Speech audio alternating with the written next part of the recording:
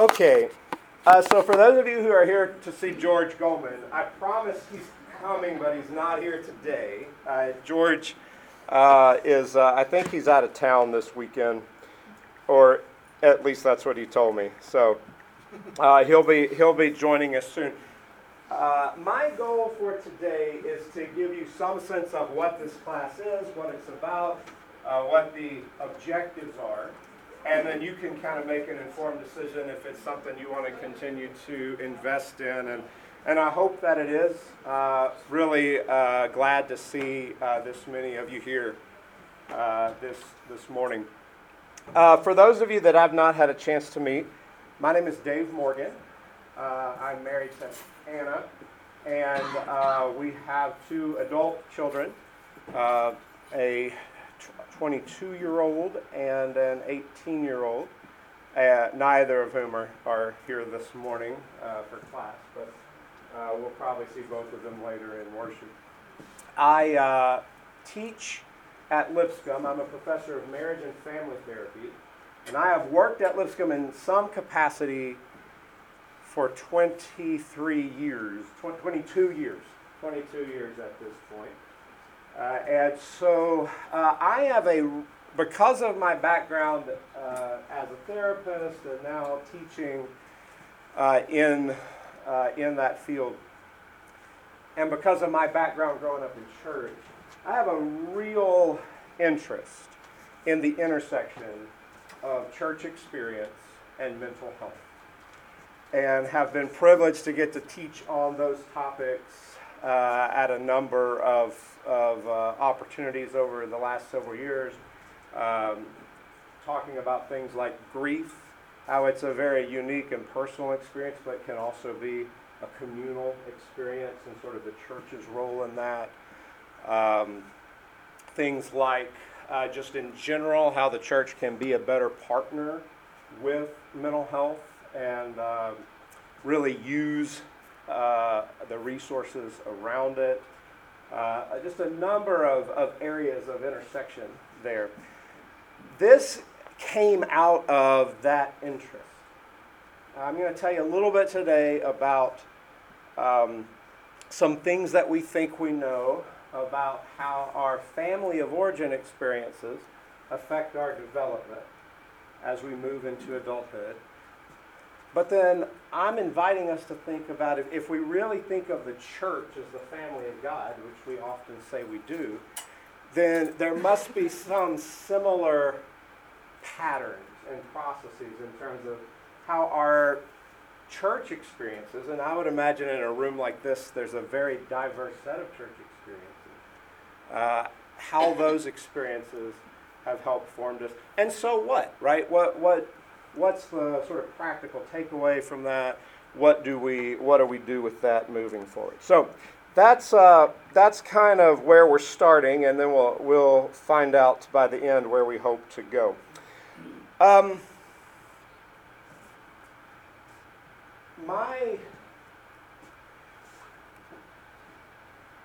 Well, first let me say I was in Savannah a couple years ago and walked into a vintage shop.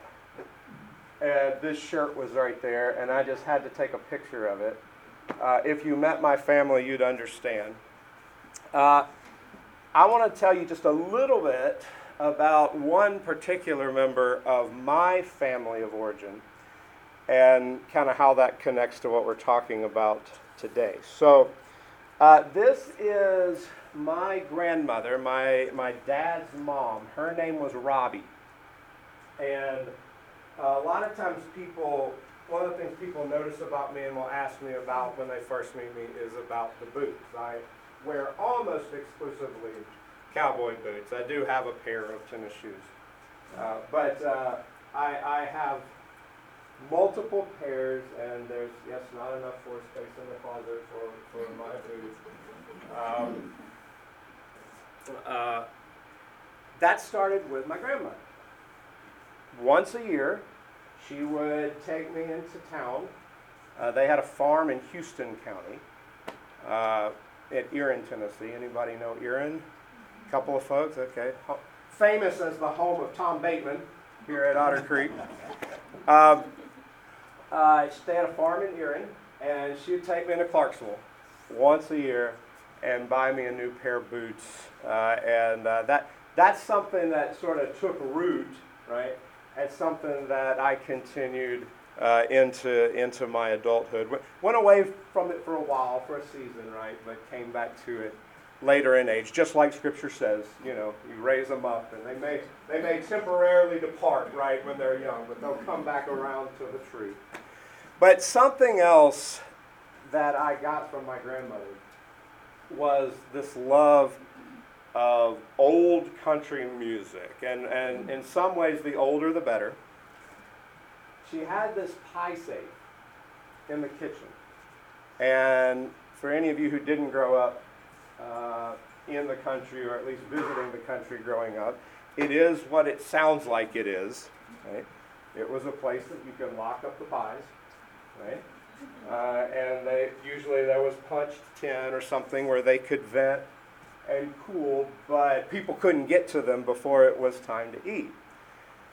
Well, over time, the purpose of the pie safe transitioned, and she no longer kept pies in it, but she had two things at the top of this pie safe. She had a radio, always tuned to WSM 650, which I was listening to on the way over this morning. And she had an 8-track player with a stack of 8 tracks, mostly George Jones. And music was always playing through that house. Anytime we'd go and visit the farm, there was always that music playing. Even on Sunday mornings, it would be the gospel hour. And we would listen, and people would be singing along before we got in the car and drove down to the a cappella Church of Christ, But it was okay back at the house, until we left and went to church. But as much as she loved that music, I guess she was a little concerned about the influence that it could have, because she would always give a kind of a caveat.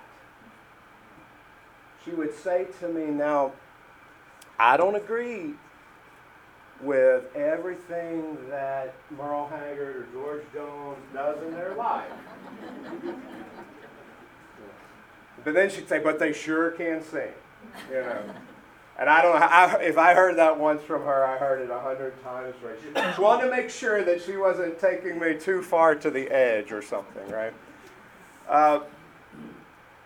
About 10 years ago, George Jones passed away, and I was affected. Oddly, I never met him, had no relationship with him, but I was affected by that. I was sad, and I took the morning off work and went to his funeral. Stood in a line. The line for regular people, came out of the Opry House, turned and went back almost to where you would leave the mall parking lot to walk over, that little cut through over there to the hotel. I thought, there's no way I'm getting in, right? This line is too long. I made it somehow. They got all those people in there, and it was about him on some level, right? But it was also about her. There was some familial connection, right, to the music, and I guess to some degree to the man. But when those songs come on the radio today, in fact, George Jones was on the radio this morning. Mama's Family Bible, appropriately enough, was the song that was on this morning as I was coming in. When those songs come on, I can sing along with those country songs with no thought, no effort. It's like muscle memory. And it's not that I necessarily relate to all the content. In fact, there's a lot of it I don't personally, it's not really consistent with my personal experience and some of what they're singing about. But that muscle memory kicks in. And I notice that here on a Sunday morning, while we predominantly sing more contemporary songs, have you noticed that when one of those old book songs comes out,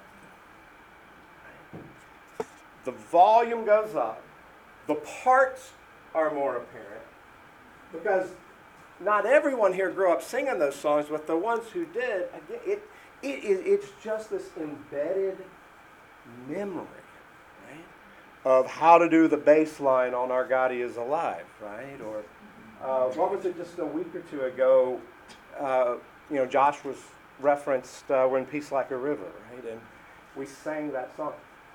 And I love the new stuff.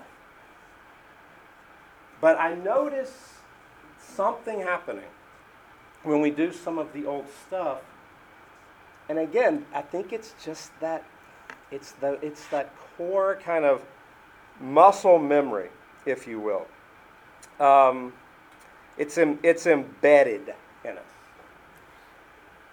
if you grew up singing this. And that's sort of a metaphor for a lot of different ways that we may have been affected without even fully being aware of it, right? Without even fully realizing it, we may have been affected by our experiences growing up in whatever church setting that we did grow up in. So, in order to talk more about that, I need to tell you a little bit about marriage and family therapy theory. And I promise to try to do this in as painless a way as possible. But our profession, one of the early most important voices in marriage and family therapy was a guy named Murray Bowen. Murray Bowen is internationally important in the field of marriage and family therapy, but he's just a Middle Tennessee guy. Murray Bowen grew up in Waverly, Tennessee, of all places. And if you know where Erin is, you know where Waverly is. Because growing up, spending the summers in Erin with my grandparents, if you went to town, which is anything other than the CB or Mitchum's drugstore, right? If you needed anything that wasn't in those two places, you either went to Clarksville, that's the big city, or you went to Waverly. Waverly had a Walmart, okay? All right. So I spent some time in Waverly as a kid, and here's this internationally influential therapist and theorist who grew up in that same part of the country. In fact, my best personal Waverly memory, same grandparents, took me to see a movie there. Waverly has a little one-screen movie theater downtown. It's still there. And I still laugh thinking about what my grandparents must have thought they had gotten into. They took me to see Labyrinth with David Bowie. In the one-screen theater in Waverly, Tennessee. I don't know if you've seen it, or I doubt you've seen it recently, but it's a pretty wild movie in a lot of ways, and probably not the kind of... these are people who watch Dallas every week, right? This was a very different sort of entertainment. I'm sure she apologized for watching Dallas too, by the way. But Murray Bowen had these 8 primary ideas about how relationships work, and in particular family relationships. And I'm not going to go through all 8 of them, but I do want to briefly mention 3 that I think are especially relevant to how I want us to think about the influence of our early church experiences. The first is Bowen's concept of differentiation of self. And there's a lot that we could say about this. And I spend weeks on just this one concept with my graduate students. I'm going to just try to do it in a couple of minutes here. But differentiation of self has both internal and external expressions of it. So when you see intrapsychic, right, there's this differentiation as I mature and as I grow.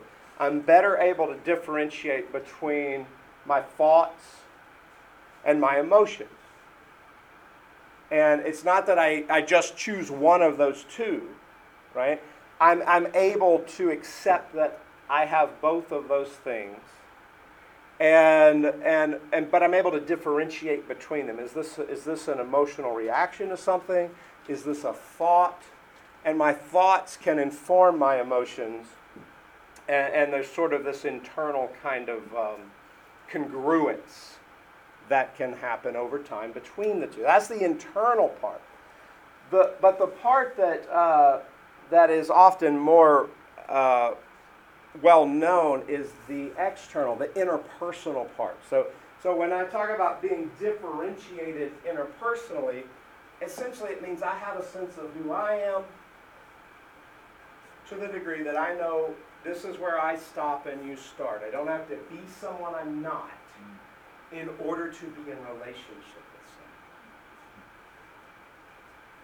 I don't have to pretend or manipulate my way into close community with other people. That I find a way to be who I am and still embrace others. In particular, others who may be quite different than me. So I'm differentiating between my thoughts and my feelings. I'm also differentiating between myself and others, not in an effort to cut off from them, but actually in an effort to join with them more genuinely. Right? That's the idea. And so you can see a few things that tend to happen as a result of that. I have that clear sense of self, or at least a growing clarity of who I am. I become less emotionally reactive to things, not because I'm denying those emotions, right, but they are being informed by thought. I become more tolerant of people that are different from me. And this is not the kind of tolerance we sometimes talk about where I put up with you. Right? Sometimes when we talk about tolerance, I tolerate you. What's really hard about being around people who are very different than you, it's not putting up with them. It's putting up with yourself in their presence. I don't like what's happening in me when I'm around this guy. And the anxiety that I have about that, the lack of ability to tolerate myself in their presence, leads me to want to cut off from them. But again, differentiation isn't about cutting off. It's about being able to join even in the face of those differences. And then it also gives me a greater ability to endure difficult things in life if I can identify the value in that, the use. There's putting up with pain just for the sake of pain, and then there's putting up with pain for the sake of growth and maturity. So that's a very brief explanation of Murray Bowen's idea of differentiation of self. Bowen thought that our level of differentiation was influenced significantly by our experiences in our family of origin.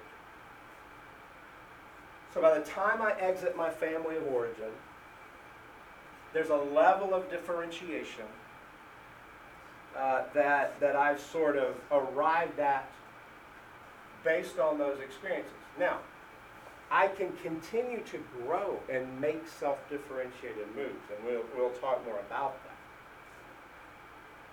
So he wasn't necessarily suggesting that you're fully set, but he was suggesting you are influenced, right? You're influenced, and if for some people in this room, the notion that you are influenced by your family of origin feels like really warm. It's really good news for you.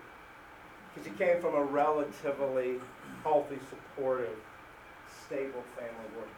And for others of you, it's about the worst thing I could have said.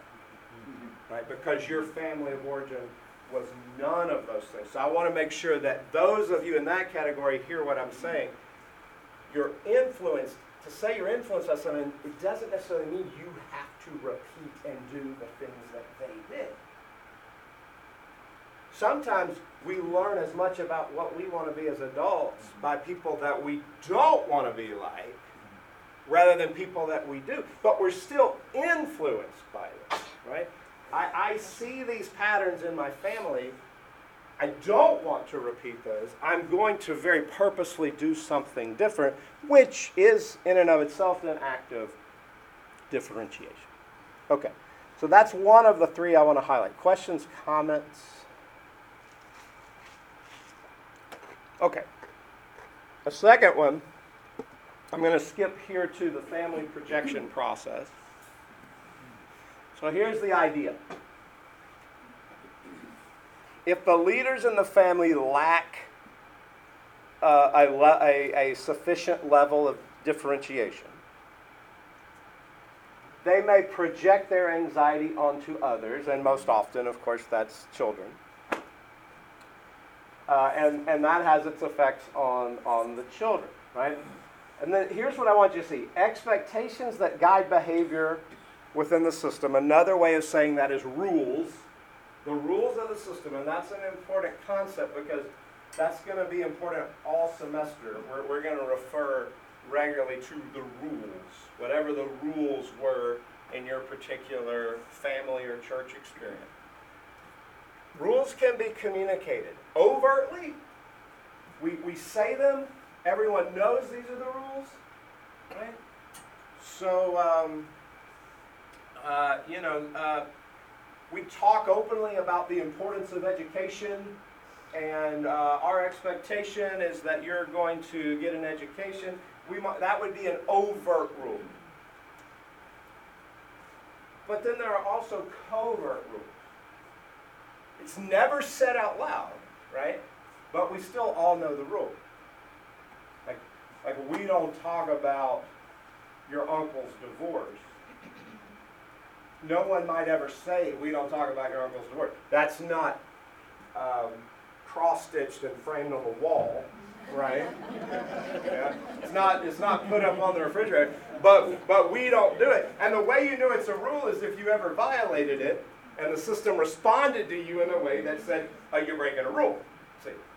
So it can be overt or covert, but it's passed kind of from subsystem to subsystem, parents to kids, over time. And when that happens, when this is repeated generationally, this same thing that he called the family projection process is now happening generation to generation to generation, which is the multi-generational transmission process, okay? And so basically what I've just said, only it's happening over multiple generations, right? So these rules, they're getting handed down. We may or may not have context for why this is even a rule anymore, right? It mattered at some point to somebody, a generation, 2, 3 generations ago, but we're not exactly sure how it became a rule in our current system. Okay, so those things can move generationally, which can, not will, but can result in gradually lower levels of differentiation for each generation. But that's not the only possible outcome. We can course correct. We can grow in our awareness and insight as to the rules we're living by. We can ask good questions about that. Why is this a rule? How does this function? What purpose does this serve? And that's a process. Those are differentiated sorts of questions to be asking, because they ultimately put us in a position where we can make different choices and grow in our level of differentiation. Sometimes it happens that way. Sometimes it doesn't. there's a wonderful example of this in Scripture. Back in 1 Kings, and I'm doing this part because George is a New Testament guy.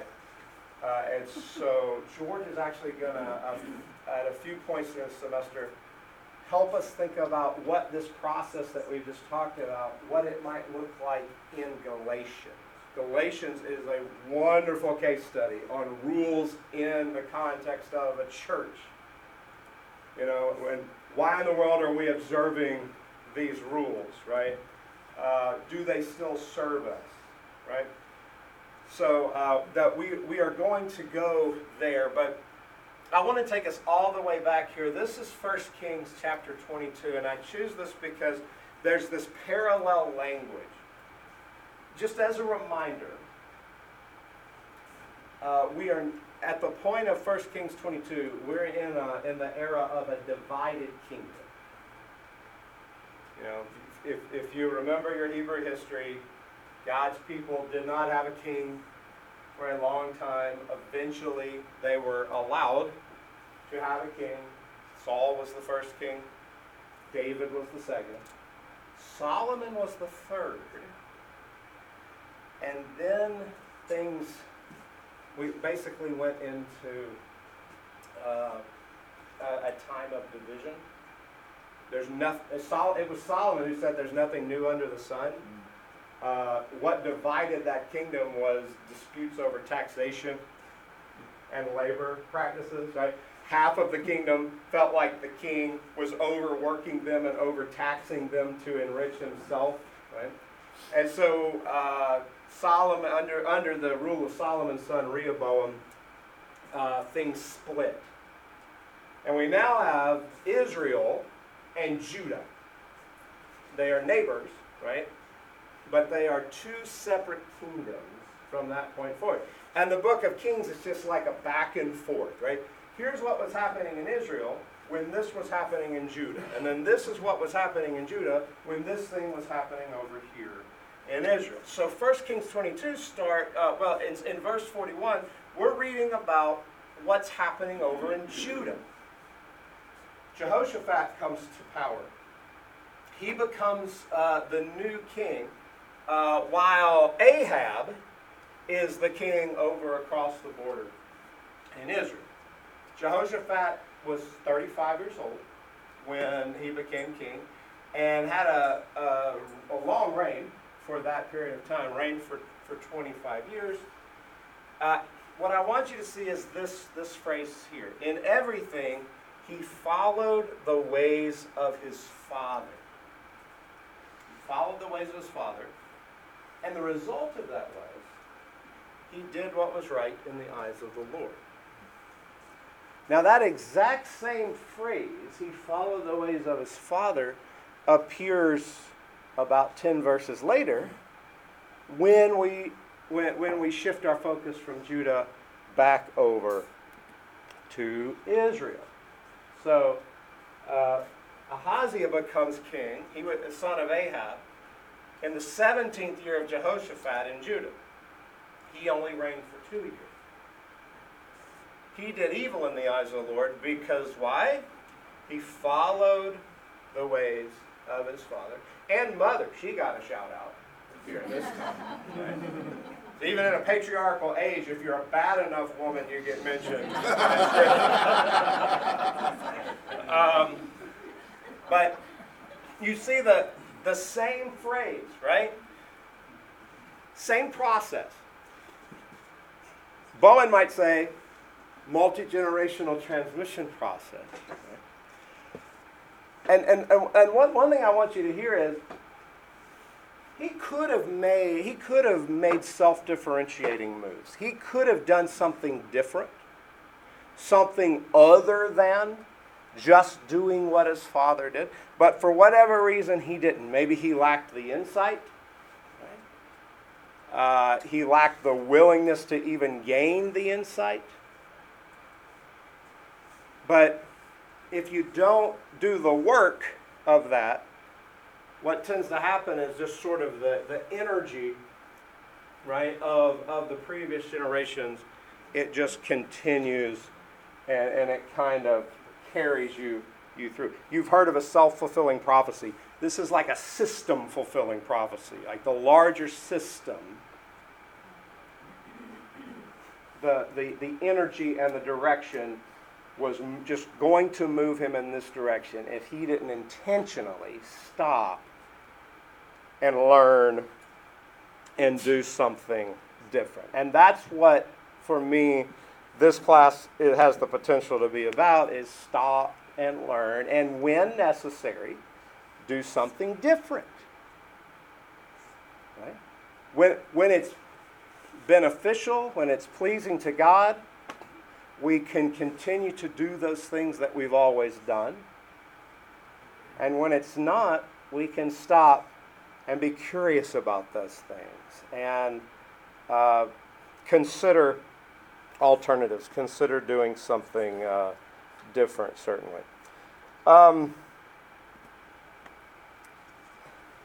This is from Edwin Friedman, who was a student of Murray Bowen, a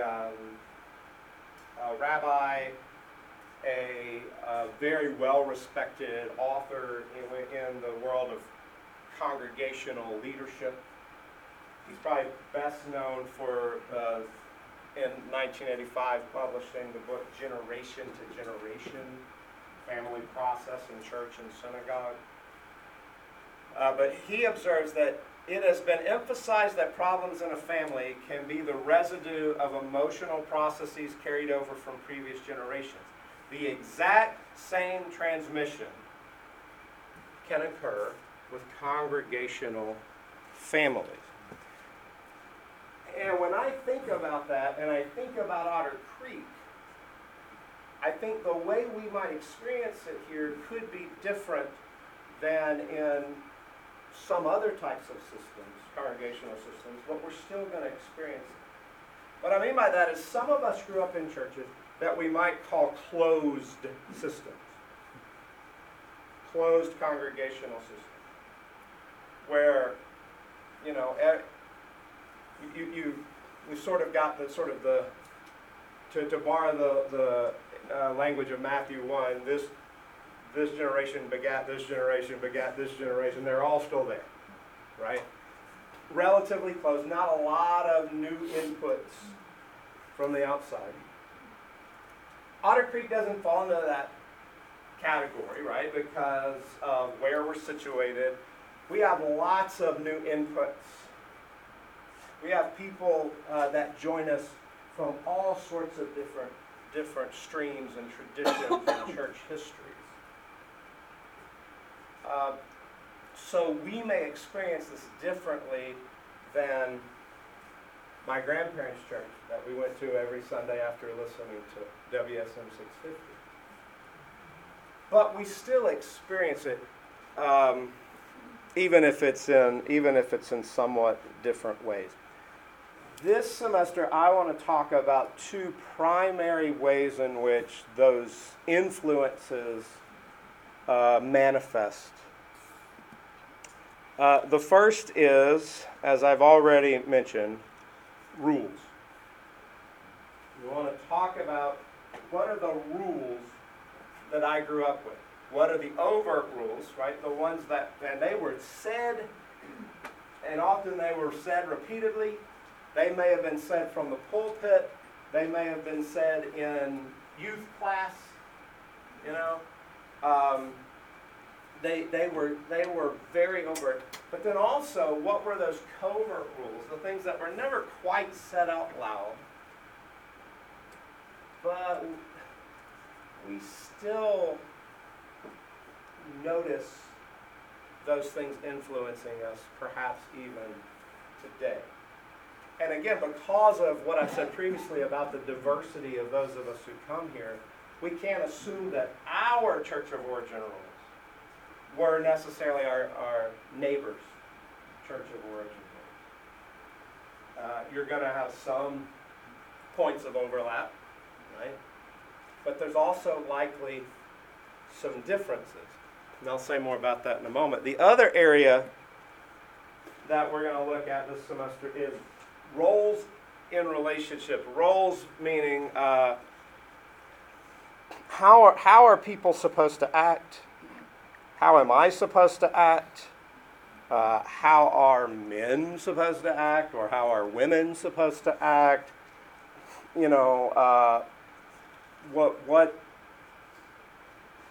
leaders supposed to act and followers supposed to act.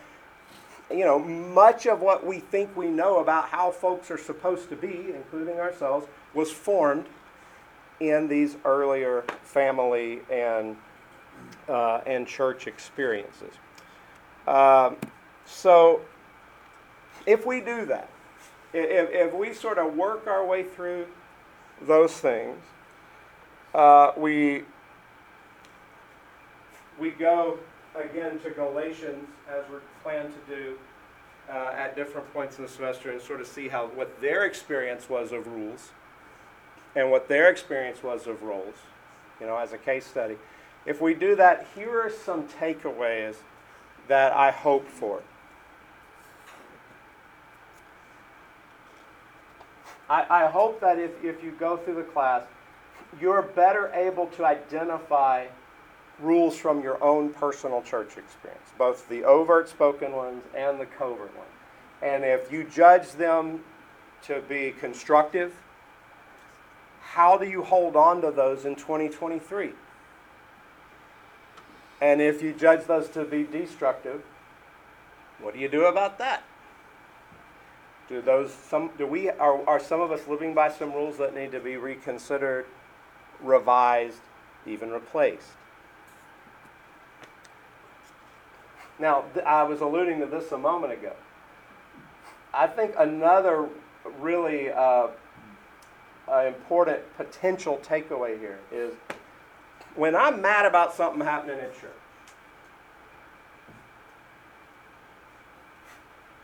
can I stop and identify what that's about? And is it possible that when I'm mad or irritated about something going on at church, it's because other people in this church have the audacity to violate my church rules? How do they not know them? Everybody knows these rules, right? You know, and how dare they, right? I think it can be really beneficial to gain some insight into that. A third potential takeaway, this is getting to the roles.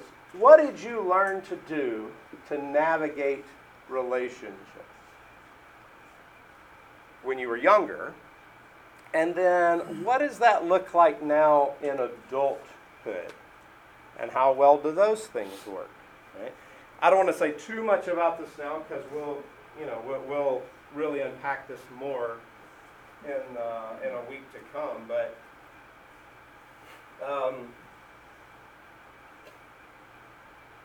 some of you might have learned as a young person to be funny to navigate relationships. And you have found in adulthood that works better in some contexts than others, and it's not always as appreciated, right? But you're sort of still doing, right, the thing that you learned to do. It worked when you were 10, right? And sometimes it works at 50, but sometimes it doesn't, right? Couple more. What would it look like to hold on to your needs while growing into a more Christ-informed role? This is very much what Galatians is about, that Christ-informed role. Paul is really pressing hard in his letter to the Galatians about, you think you need all these rules for security. Well, security, that's a valid need.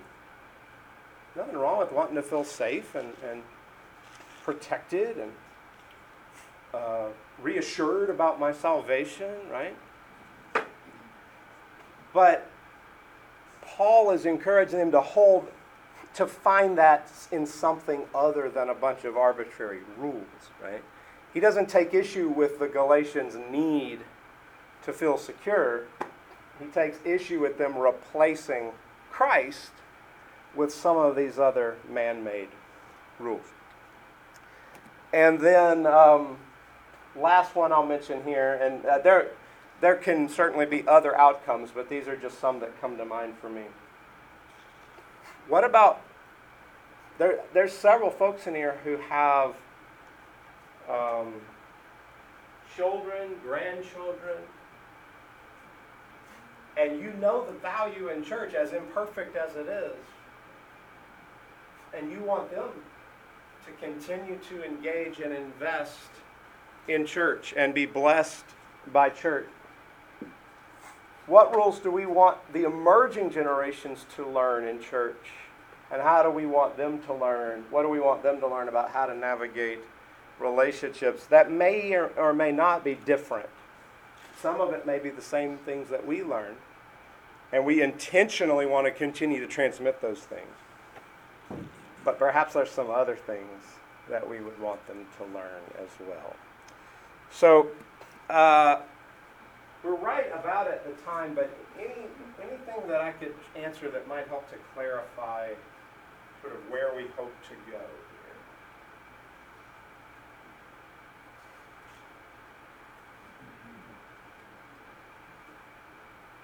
Okay, well, thank you so much. It is, I think does anybody know what time we're supposed to be done? I think it's 15 till, so I went a little bit over. But thank you very much. And let me mention, if you have questions that you prefer not to ask in this context, but that you would like addressed at some point in the semester, I didn't put it on a slide, but my email is real easy. It's just my name, dave.morgan@lipscomb.edu. And shoot those my way, and we'll try to work those in. So thank you very much. Yeah.